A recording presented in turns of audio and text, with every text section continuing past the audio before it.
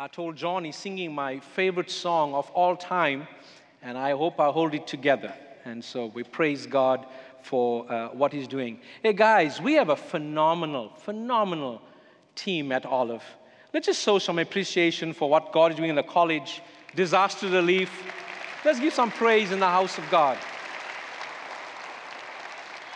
You know, we had the storms come through. We have our Olive disaster relief teams are out there serving, and there'll be multiple teams going as the days come by. And so we just thank God for the great response and responsibility that God has given us the privilege of being a part of. If you have a copy of God's Word, let's go to Psalm 42. Psalm 42. If you're watching online, you are driving somewhere, keep your eyes on the road. But if you are in a comfortable place, get a copy of God's Word, and let's turn to Psalm 42.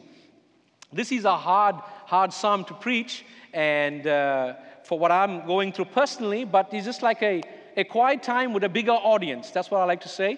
And so I pray today we'll find great comfort from God's Word. Psalm 42, and I'll read the psalm, and we'll hear what God has for us. And the Bible reads, "As a deer pants for flowing streams, so pants my soul for you, O God. My soul thirsts for God, for the living God. When shall I come and appear before God?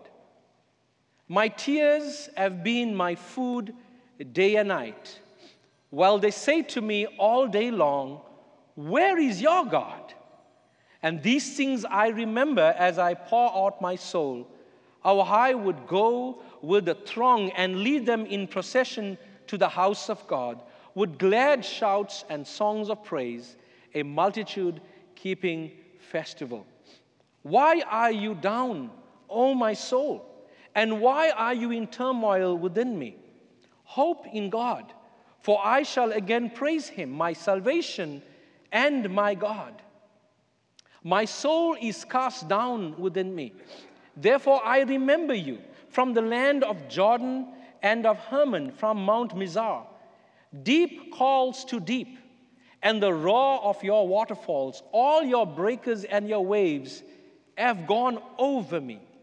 By day the Lord commands his steadfast love, and at night his song is with me, a prayer to the God of my life. I say to God, my rock, why have you forgotten me? Why do I go mourning because of the oppression of the enemy? As with a deadly wound in my bones, my adversaries taunt me, while they say to me all day long, 'Where is your God?'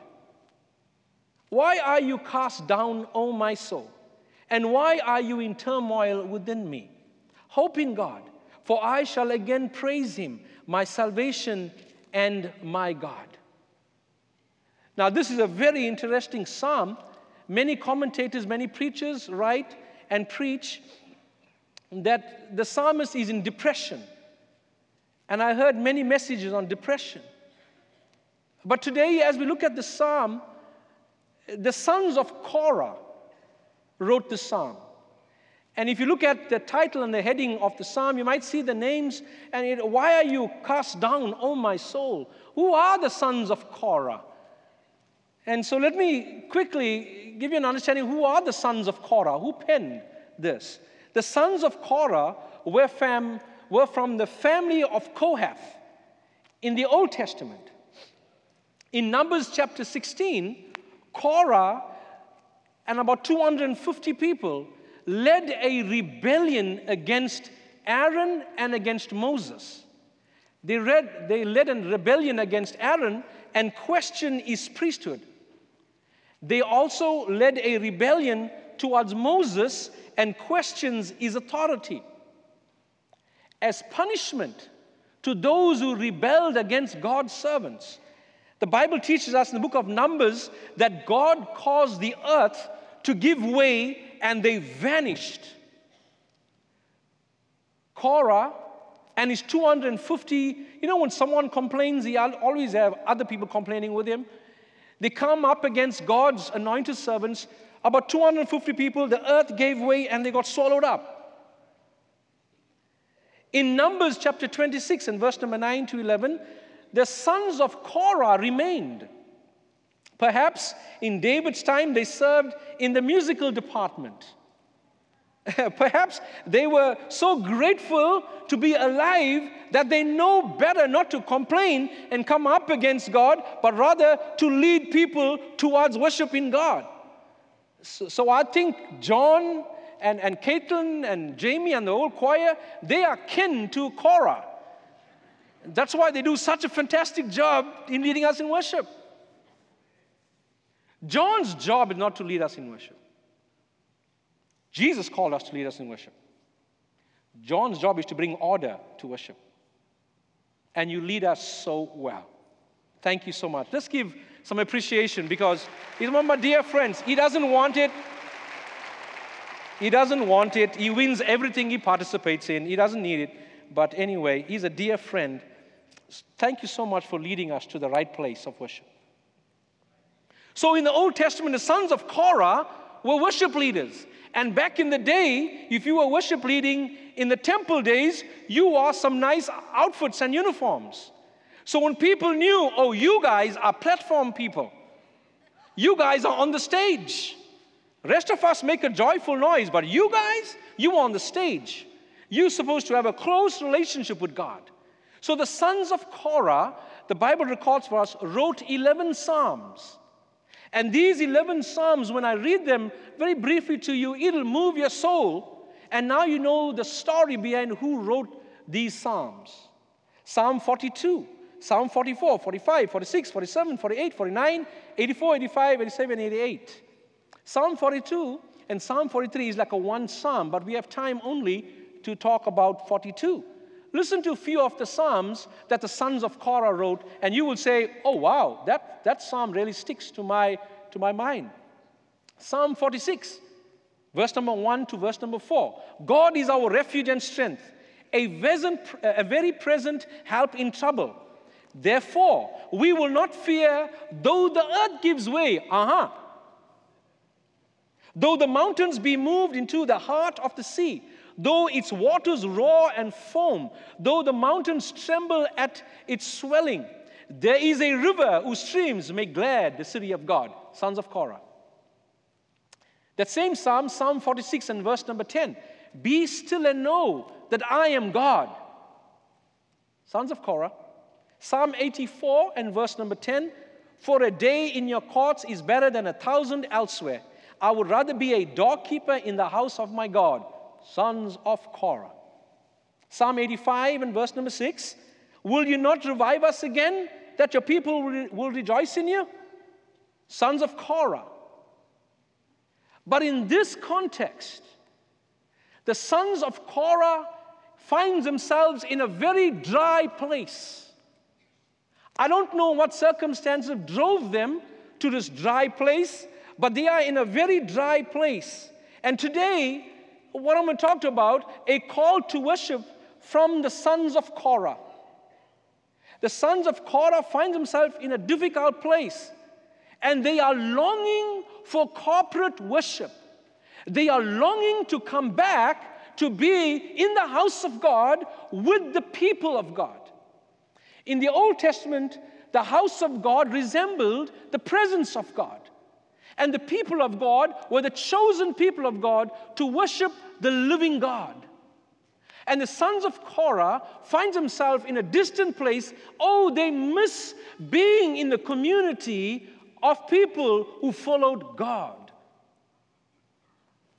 And they write, and then the first thing we look at, a longing for corporate worship. Psalm 42, verse number 1. As the deer pants for flowing waters, so pants my soul for you, O God. He's thirsty, but he does not want water. He's thirsty, he wants God.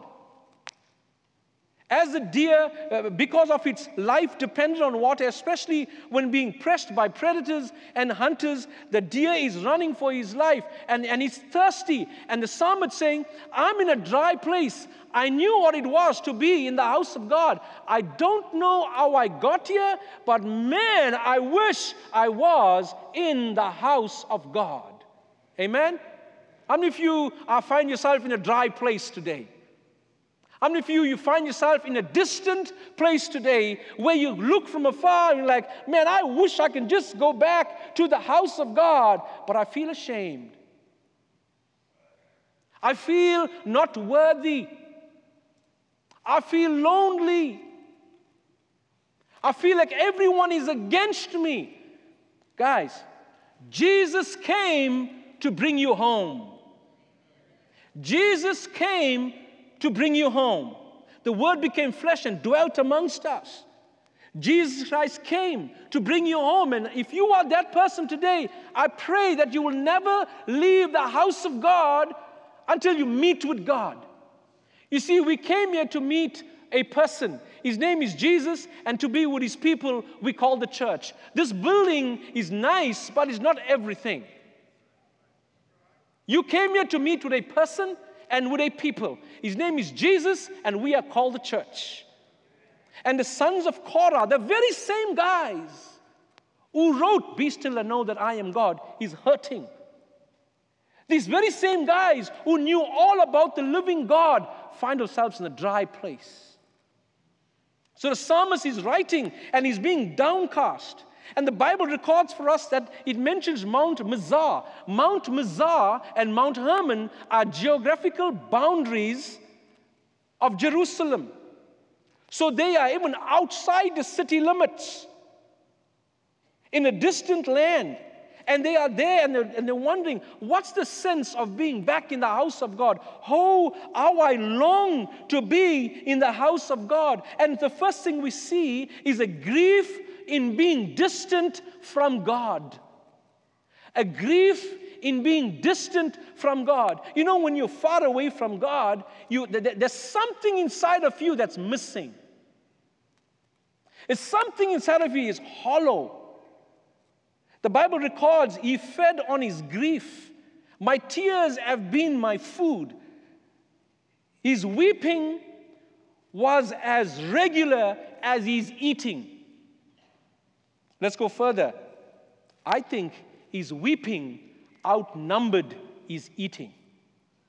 How many of you, sometimes you find yourself in a dry place? You used to be in church. You used to be connected with community. And all of a sudden, you don't know how, you find yourself struggling to worship. And you find yourself in a dry place. And you find yourself so alone, so betrayed, so ashamed. And the psalmist is writing the sons of Korah, but he calls us, even in his distant, dry, and parched land, he calls us to worship.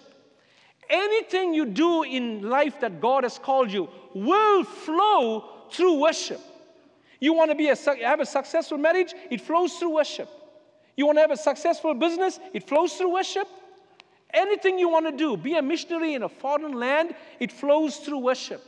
God calls His people to worship Him. After that, He calls you to lead from a posture of worship. Giving your tithes and offering is a posture of worship. And so when you look at, you know what, my tears have been my food. I'm crying more than I'm eating. In verse number 2, hunger and thirst are familiar images of satisfaction. The essentials to our physical life is water and food. He said, I'm in a dry place. Yes, I'm thirsty. Don't give me water. Yes, I'm hungry. Don't give me food. Because in verse number 4, without worship, the psalmist's life is meaningless. Without worship, guys, I don't think, from my knowledge, any one of us can go without water or food in the context where we live here. You'll make it. But I'll be honest to tell you, without worship, you won't make it. So the psalmist is writing, and he's saying, oh, I long to be with His people again. Oh, I long to be in the house of God again. Oh, I long, my soul is hurting. I don't know how I made it, and I'm so drifted away that I'm really missing the house of God. Walter Brueggemann said, and I quote, The church isn't the happiest place in town, but rather the most honest place in town. Yes, we find our joy in Jesus, but that joy only comes from Jesus if we are honest with Jesus. And when you are honest with Jesus, you bring your worship and you bring it and lay it before Him and ask Him, God, here I am to worship. Here I am to bow down. Here I am to say that you are my God. And if you are watching online and you think, gathering of believers, come, be a part of the body of Jesus Christ. Because your giftedness is going to help me, and my giftedness is going to help you. That's how the body works. And the sons of Korah is a place of grief and being distant from God. Oh, how I long to be with God's people singing, holy, holy, holy. Oh, I long to be there. I never thought the sons of Korah wrote this, and same guys wrote, be still and know that I'm God. That's my to-go verse. But the dudes who wrote that to-go verse, they were broken dudes.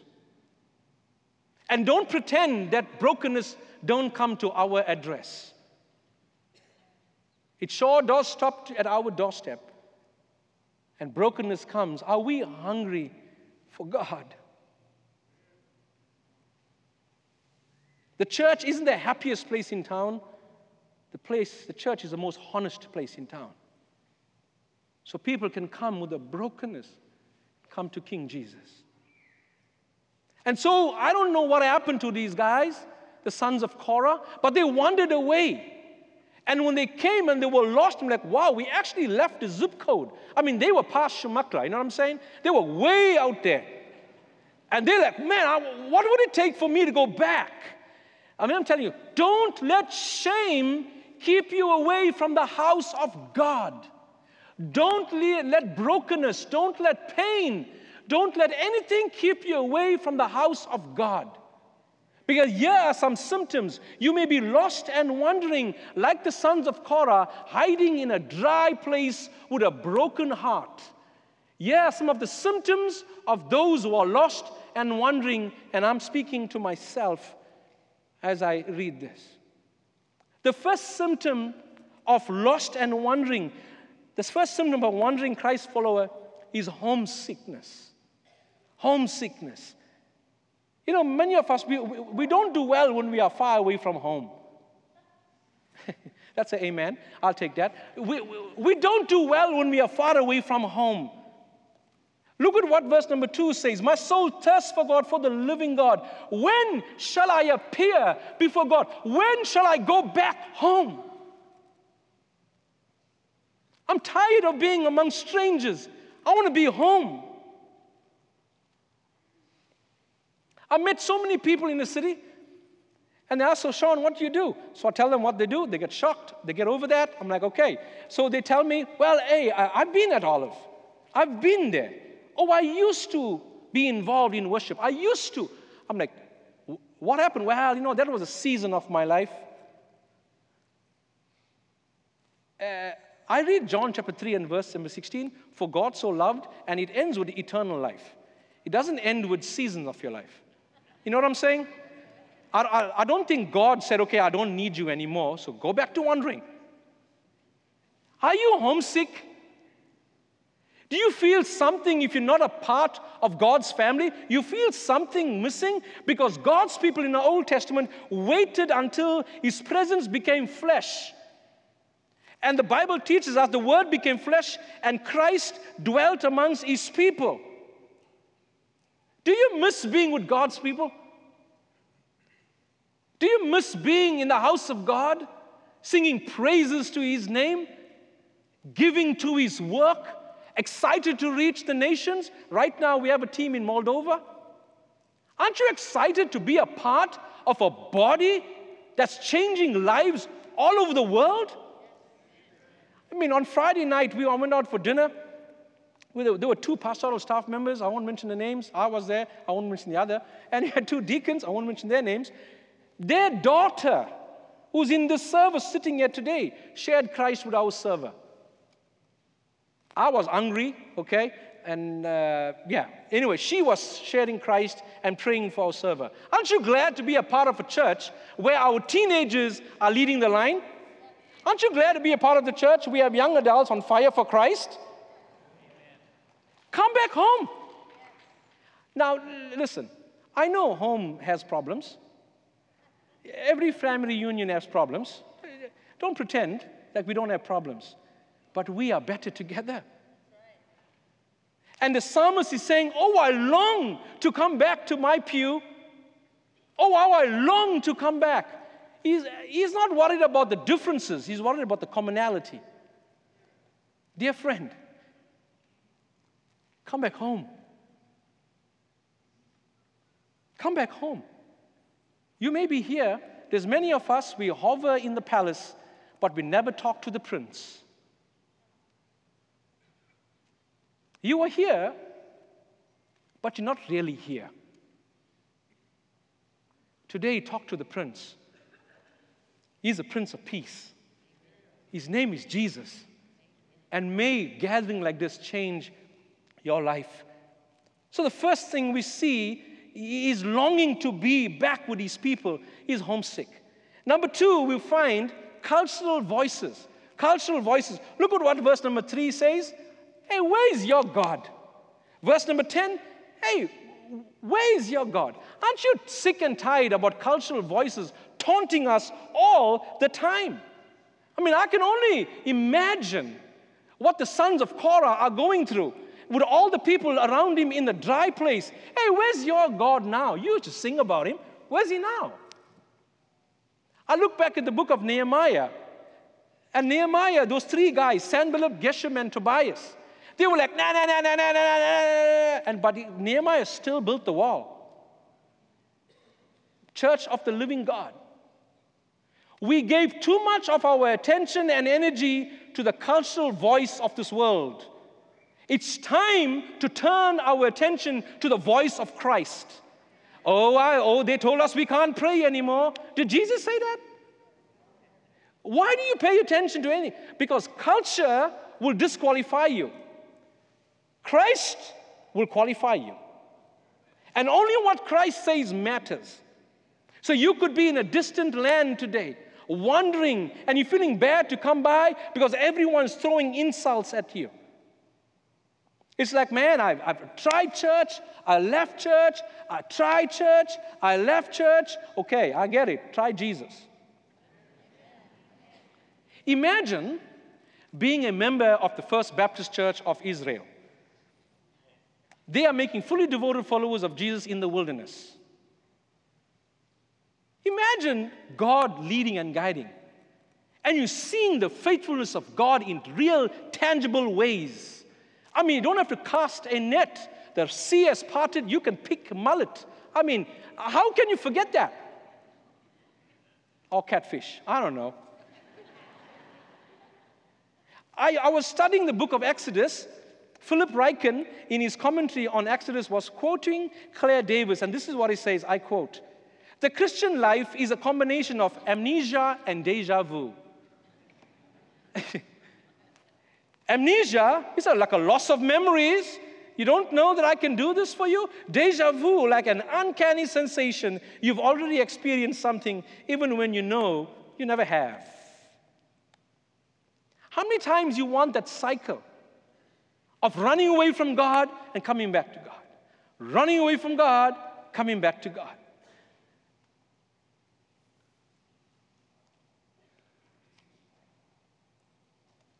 Don't listen to the cultural voices of our day. Listen to Jesus.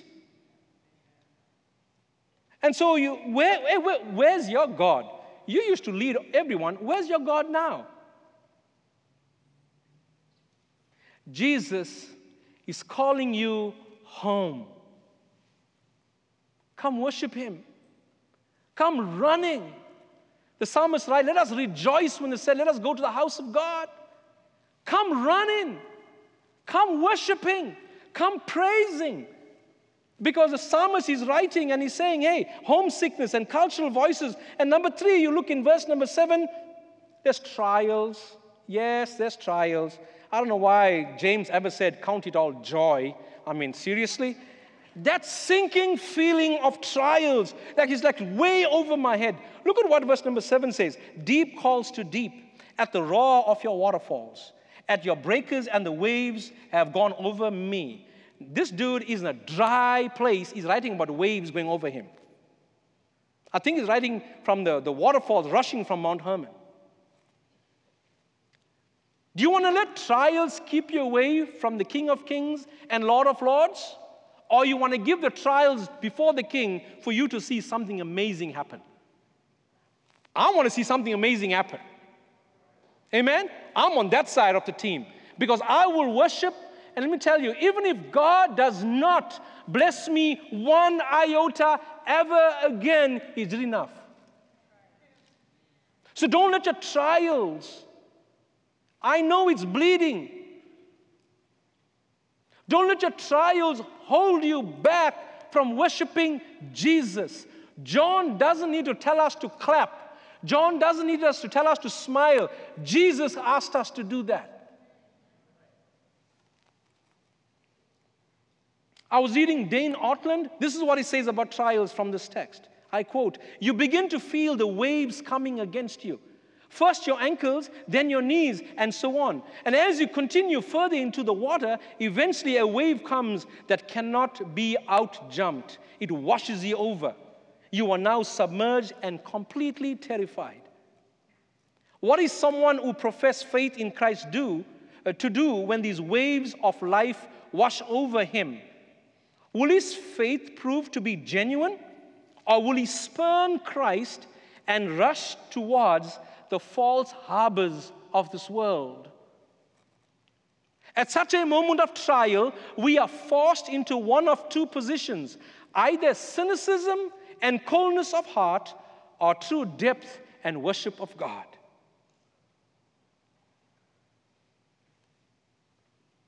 Jesus has a track record, and I'm counting in my hand. Jesus never fails. 3 words.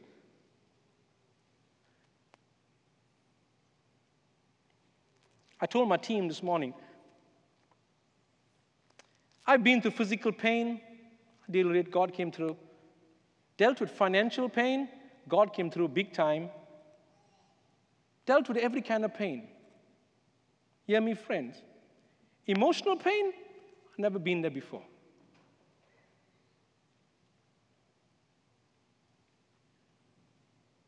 But I'm taking my emotional pain to Jesus.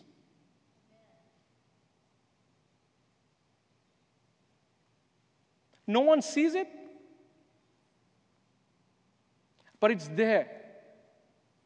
Don't let your emotional pain rob you of the joy of worshiping King Jesus. Do you know what Psalm 3 is? For thou, O Lord, are a shield for me. I don't know. I know we got family issues. David's son Absalom is after him to kill him. You're talking about pain in a family? They are surrounded him. But David's crying out, "For thou, O Lord, art a shield for me. You are the lifter of my head." And that is why that psalm is in the book. Because even in emotional and betrayal pain, you can lift your head to Jesus and He's ready to meet you.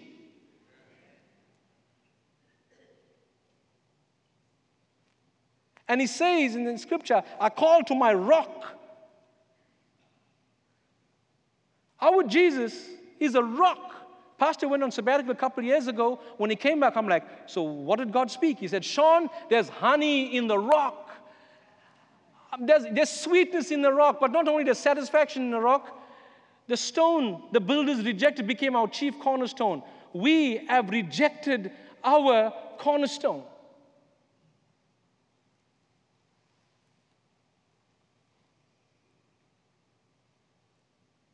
And let me just read something to you, move me. In 1906, when Maximilian Kolbe was just 12 years old, he had a vision which shaped the rest of his life. Listen to this, students. In it was offered 2 crowns, one red and the other white in his vision. The white one meant that I should persevere in purity, said Maximilian, and the red that I should become a martyr. I said that I would accept both of them, said Maximilian.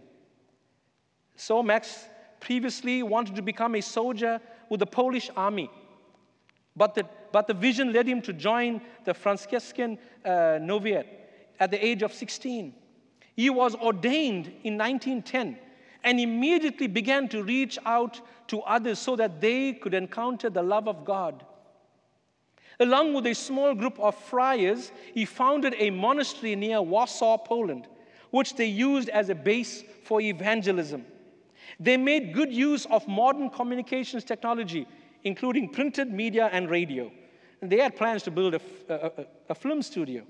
And because of their evangelistic activity, nearly 1,000 people joined them over the next 10 years, both in Warsaw and in another monastery that they set up in Nagasaki, Japan. Second World War started in 1939, and Warsaw was captured by the Nazis. Because of his German father, Maximilian was asked to sign a register which would have given him rights and protection, but he refused. Instead, he got few of his friars who had not fled, provided shelter for Polish refugees, and hid around 2,000 Jews. The Nazis eventually closed the monastery down and arrested the friars in February 1941. And Maximilian was sent to Auschwitz. A few weeks after his arrival, 10 men from Maximilian's barracks were chosen to be starved to death as an example to others in the camp. And when Maximilian heard that one of the men cried out for his family, he volunteered to take that man's place. A young, very young Maximilian ministered to the other 9 men as they all suffered extreme starvation and dehydration. After 3 weeks, only Maximilian and 2 others were still alive. So the Nazis decided to kill them with lethal injections. On that day, the 14th of August, 1941, Maximilian Kolbe received the red crown of martyrdom that he has seen in his vision 35 years ago. Why don't we hear stories like that these days? Because the Church of the Living God gave in to trials. Because the Church of the Living God said, hey, you know what, that's too hard for me. Because the Church of the Living God gave in to, where's your God?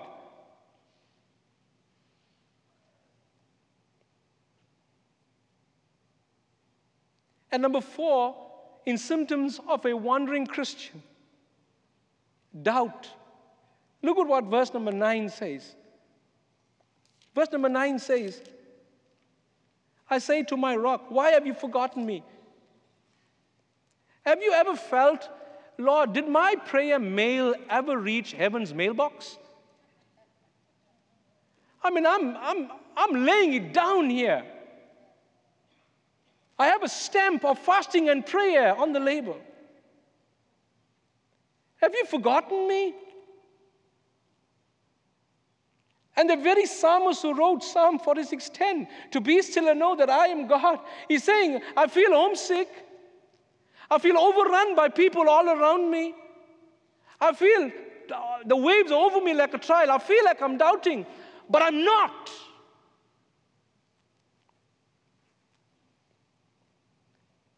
And he calls us to worship.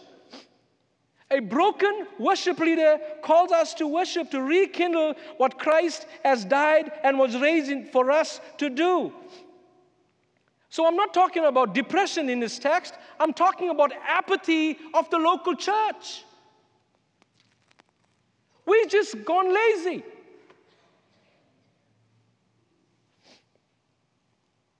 It just set in for us, and the temperature is so warm, and we like it the way it is. You know what's vision? Vision is when Jesus said, and you will be my witnesses. I'm like, are you serious? They just killed a bunch of guys there. In Jerusalem, Judea, and uttermost parts of the earth. Jesus gave us a vision that the hair on our neck is still standing. And the church of Jesus Christ are failing to worship God. Our response to the lostness of the world is beginning with worship. If you can't worship the God we know, how are we going to display to the world who don't know? And so what happens? I believe, John chapter 10 and verse number 10, the thief comes to lie, to cheat, and to destroy. I have come to give life. I believe that thief is a thief of passion.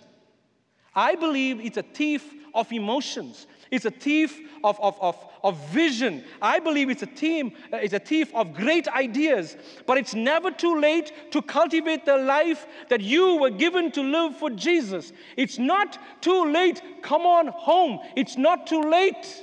It's not too late. I look all around me. Where's your God? I'll show you. I'm making my way home.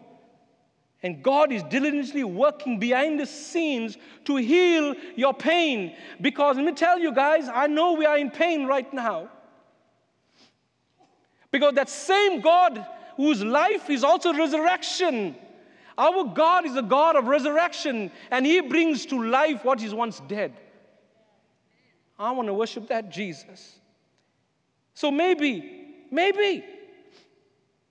the scripture says, let your light so shine before all men. You can only let your light so shine by the giftedness that He has blessed you. I know time is gone, right? But the giftedness He has blessed you. Maybe God has given you a vision. Maybe God has given you an idea, given you a family. And guess what? It started off really strong. Yes, God, I'm going to be committed. I'm going to go all the way. And suddenly became incredibly hard. You got blindsided by pain in our family. You got blindsided by chaos at work. Someone in your small group said something bad to you. And one time you were so excited and thrilled for Jesus. And that passion just went slowly down. And you figured, hey, you know what? I'm going to take a seat. I mean, I tried. I showed up. I just, I don't know. I'm not even sure God has called me. This pain is too heavy to bear.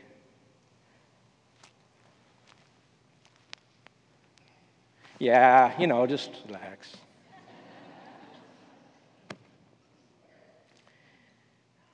I mean, the people down the road, they'll reach my neighbor.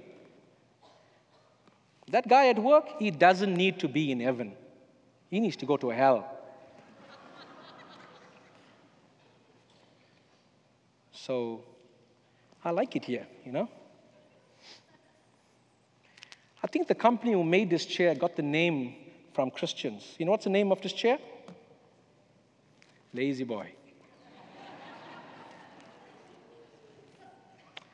Well, someone will call people to the nations and they can reach the world for Jesus. I'm just too hurt.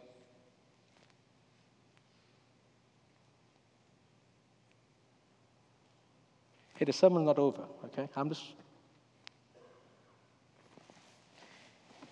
You think Jesus died for you to do that?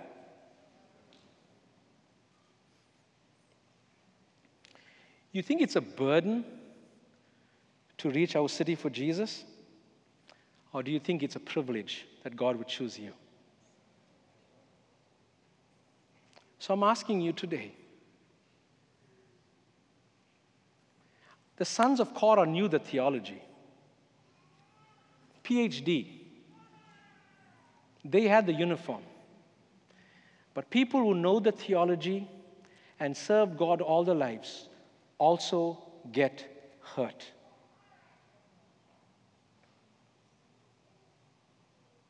And if you've never experienced that before, you feel like, I don't know what they're so grumpy about, because you don't know. I'm asking you to love those to the cross, those are hurting. When we become a healthy place, Pensacola has a better opportunity of bowing to King Jesus. If you're a staff member and you had all those great ideas, yes, we're going to do this, and slowly the enemy, I'm just telling you right now, fan into flame what God has called you.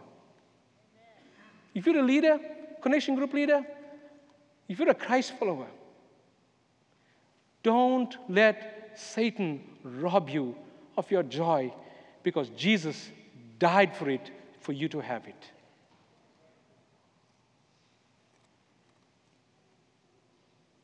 You know how many of us in this room have unfinished tasks? God gave you a vision, and somebody blew your flamer down. God gave you a plan to reach and that passion you have, and no one supported you. Please send me an email. We'll do it together. I'm like Home Depot. You can do it, I can help. We can do it together.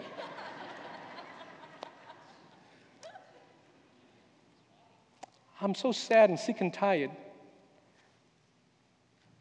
of we evangelical Christians fight for our right theology from our lazy boy chairs. The more you know God, the further you reach out for Him. And be sure of this, that what God has given you, a vision, He will take it to the day of completion. Because He is Jesus. Come, John, come play for us. And I pray today that you remember these words. Paul told us to Timothy, 2 Timothy chapter 2 and verse number 8. He said, Timothy, of all the things that I told you, remember Jesus Christ. I'm asking you today, I was very transparent with you. Can I ask the church to please rise and answer the King's voice, the King's call? Say, Lord, here am I. There's no pain in this world will keep me from singing your praise. And there's many of you called in this room. Stop and ask God today to bring refreshment over your life. I'm talking to my wife and I too. Don't let apathy set in. Because Church of Jesus Christ, a mobilized church, is the hope of the world. On Wednesday, first Wednesday, we're starting first Wednesday Mobilize. We want you to come and join us, myself, Tim, and Harlan. We're going to come and bring resources and ideas how we can reach our city. Join us Wednesday, 6 o'clock. First Wednesday. But there's many who are hurting. I wish you can stand here and look at this room. Don't leave without you meeting with Jesus. Come on home from your dry place. Those who are bruised, those who are hurting. Jesus never fails.